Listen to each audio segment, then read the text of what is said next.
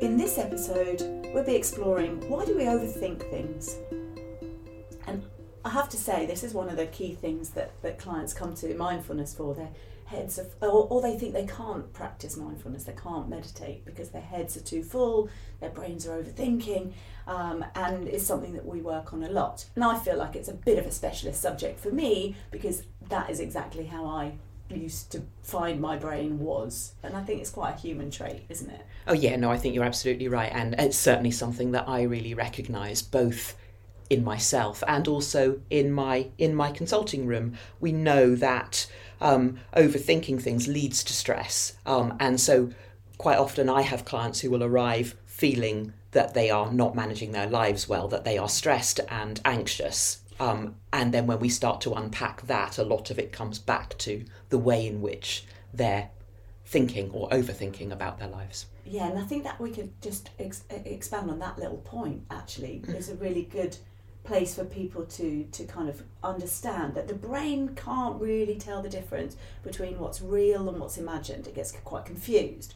So if we are imagining a kind of future scenario of something that's stressful, our bodies will respond in as if it's happening right now, won't they? So yes. All the stress response that we spoke about in that first ever podcast that we did, that heart racing or any of the stress response symptoms that we have will all be present just by imagining it. Yes, absolutely. And what happens in the body then is that those stress hormones mean that more white blood cells are formed, and that leads to an inflammatory response, and over time, if that's a chronic situation, if it lasts for a long time, then that leads to nerve damage, actually. So we end up with sort of physical problems, and it's certainly why we get things like upset stomachs and that palpitation and headaches often, and all those sorts of things that we associate with that stress response. They are physical things. It is having a physical impact in the body. Yeah, I mean, there's a lot of books around that kind of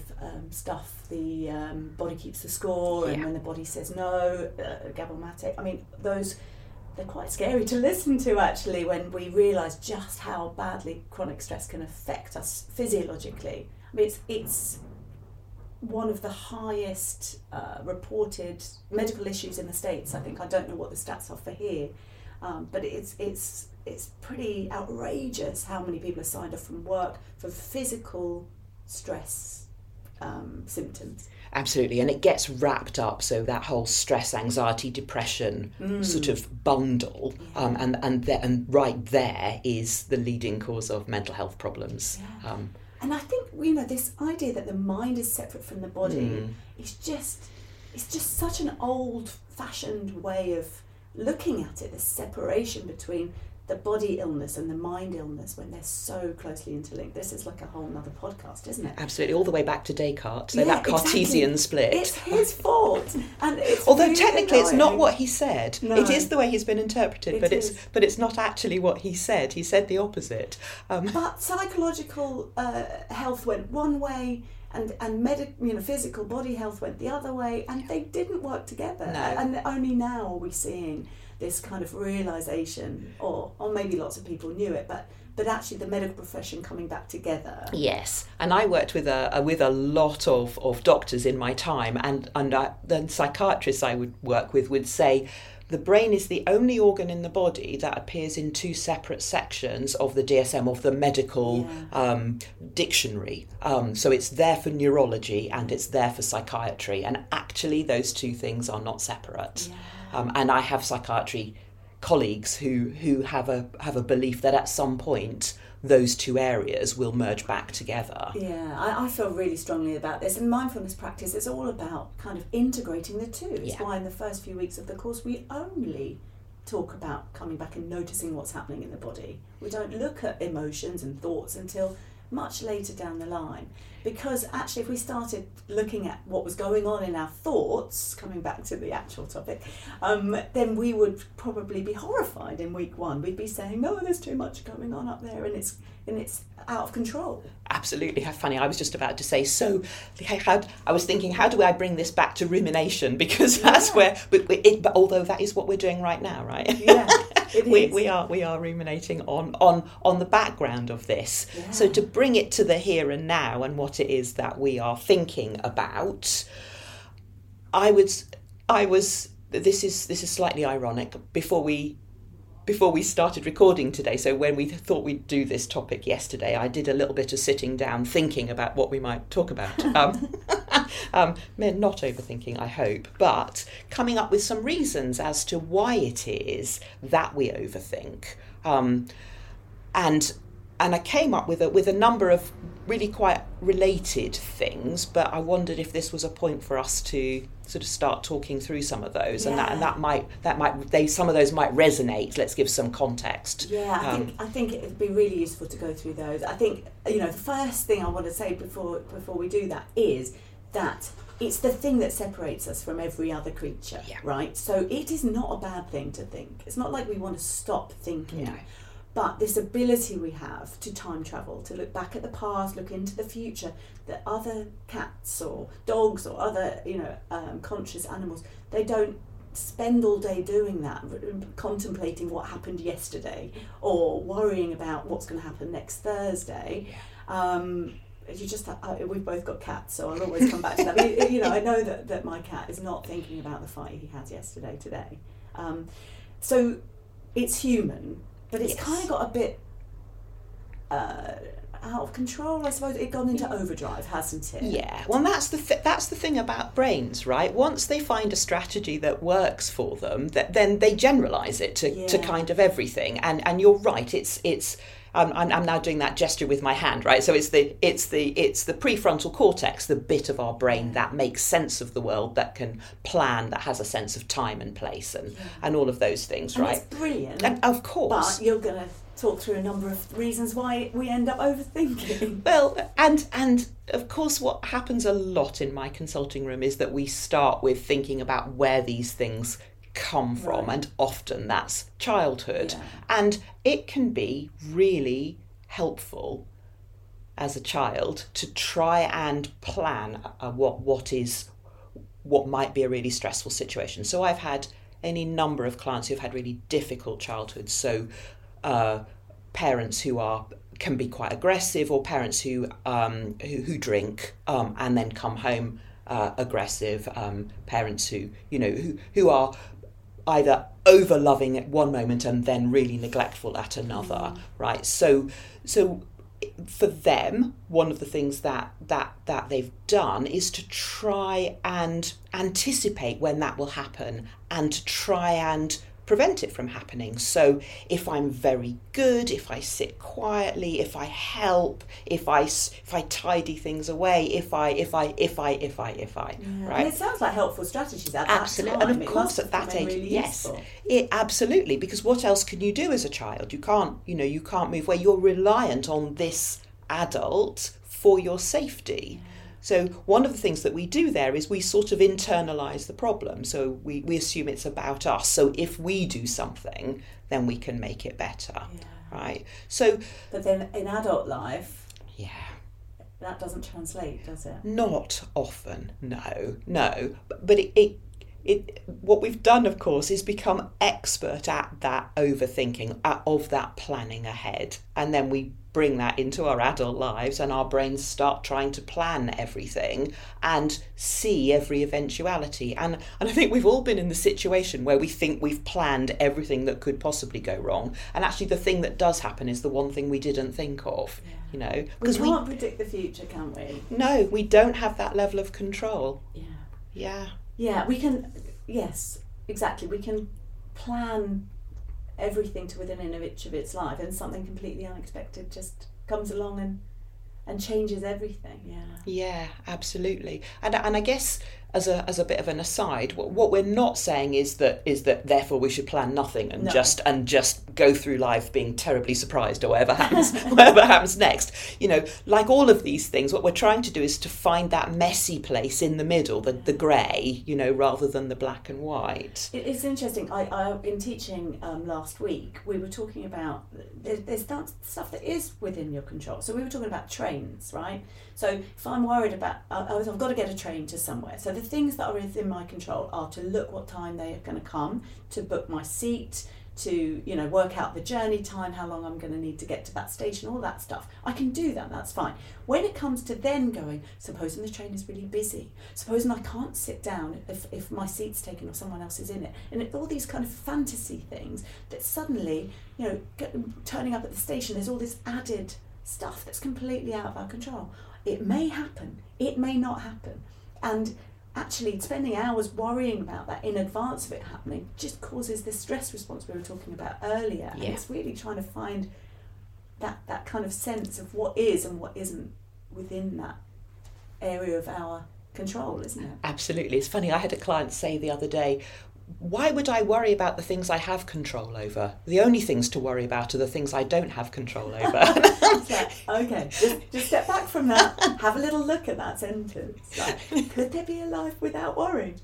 Yeah, that's funny. Yeah, absolutely. I was slightly stumped to start with. But all of these things sort of lead on to my next reason, which is it gives us an illusion of control. Yes. Right? So I said all these things were kind of interrelated, that we think that if we plan all of these things, then we are in control and things won't go wrong.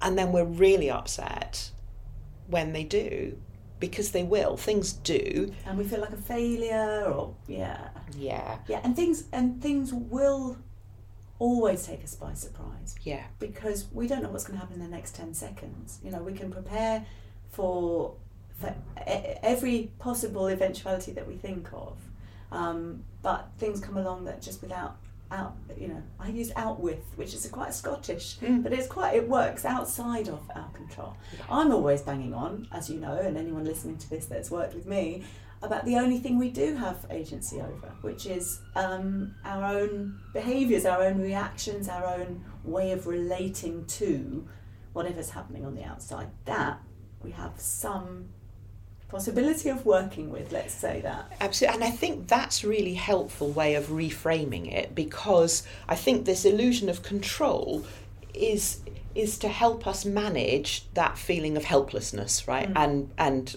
we're kind of hardwired not to respond well to feeling helpless. So if we can sort of bring it back to what do we have control over, or how I respond to this situation, then that does give us agency. Absolutely, gives us agency. Yeah. And that's it. And suddenly, and also then we're choosing more effectively the things that are the way in which we're behaving. That comes with a whole host of other benefits, doesn't it? Like feeling confident, or feeling proud of myself, or, you know, self-esteem is born from that stuff. Yes. Yeah, absolutely. And actually, the thing about overthinking is it does eat away at our self-esteem. Yeah.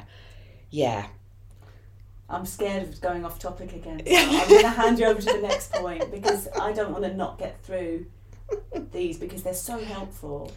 Oh. And I'm sure everyone can relate to at least one of these. Yeah, no, absolutely. So my next one was sort of related to that illusion of control, which is that it gives us an illusion of certainty. So it means, which I think is a form of denial. This is my latest thinking on that. That sense of kind of pretending that things are predictable. It doesn't allow us to consider the other option, which again leads to that anxiety, stress when things don't go according to plan. And is it cognitive dissonance, really, isn't it? If we're pretending that it's all fine, but deep in our kind of the recesses of our being, we know it's not. It's like an delusion, actually. Yes. Then somewhere in us there's going to be this sense of things aren't quite right, because, it's a bit like with pretending to be positive or something. People think that's a really useful strategy. I'm feeling quite negative, so I'll pretend to be positive and I'll say like affirmations and whatever. But the brain's got a great BS detector, and if I look in the mirror saying everything's wonderful and it really isn't, there's just going to be this sense that that's not okay. Yeah. Going off topic no, again. absolutely. It's really important. It is really important to spot it, yes. to recognise it. When I'm trying to think that I'm certain about something and I've got control over something, is that true? Because, and actually, I'm sorry, the Dalai Lama, I think it was the Dalai Lama, once said, that in the West we run around like headless chickens trying to control everything, and that causes us stress. Where the Eastern philosophy is to accept that they have absolutely no control over anything, and so that becomes much less stressful. And he's spot on. Yes. We're grasping to fit things into boxes, to make everything work, and actually we need to let go of that sense of needing to control things. Yeah, absolutely. That sense of actually the only certainty is that everything is uncertain. Exactly. I mean, that is the whole sort of contemplative tradition thing, isn't it? Impermanence of everything and uncertainty. Yeah. However, I think that sometimes overthinking things has a positive for us, right? So what we might call a secondary gain, where it,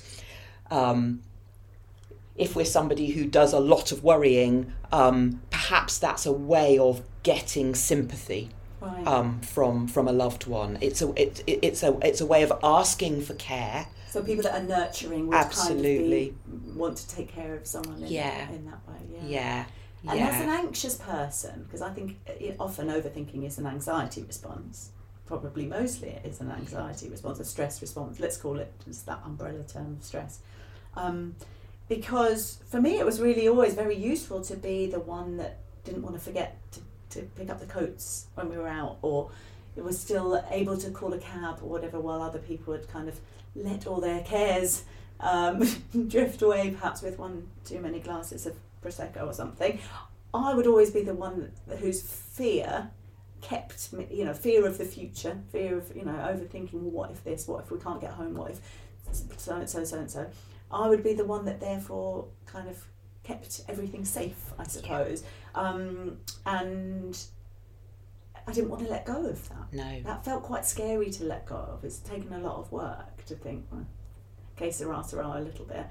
There's still some of that very much in me, but, it's when it's proportionate, I think. That's what's helpful, isn't it? Yeah, absolutely. And I would always have categorised myself as a planner, and make a joke about, even my contingency time has contingency time. Yeah. Even if I'm just walking to the station, what do I think is going to get in my way?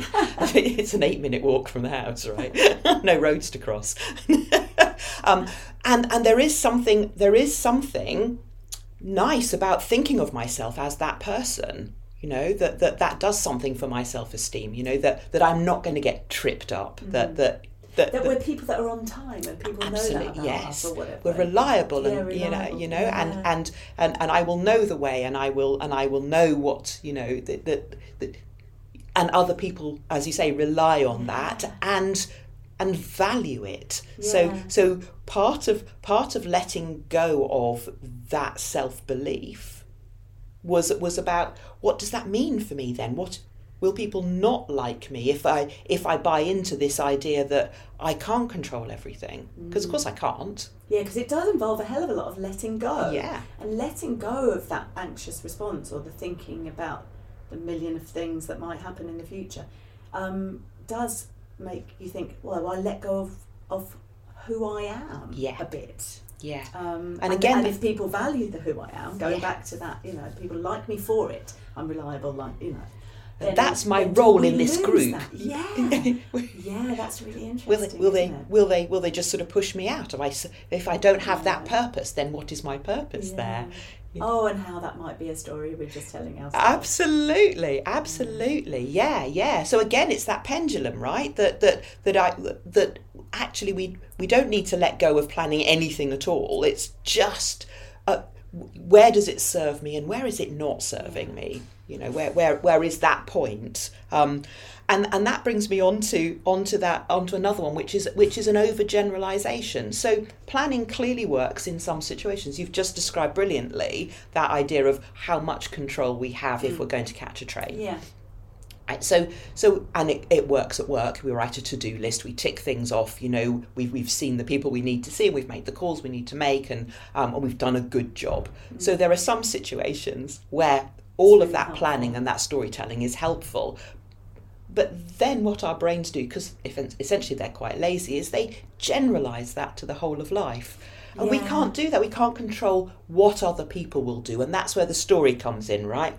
if I do this, then they will do that, and then I can say this, and then this will happen, and then they'll love me forever, or whatever is that story, or we'll fight and they'll never speak to me again, or, but we don't have control over other people, or indeed about our feelings about things. Yeah, and that we could just be making up complete twaddle yet again by those imaginings of how things are going to go.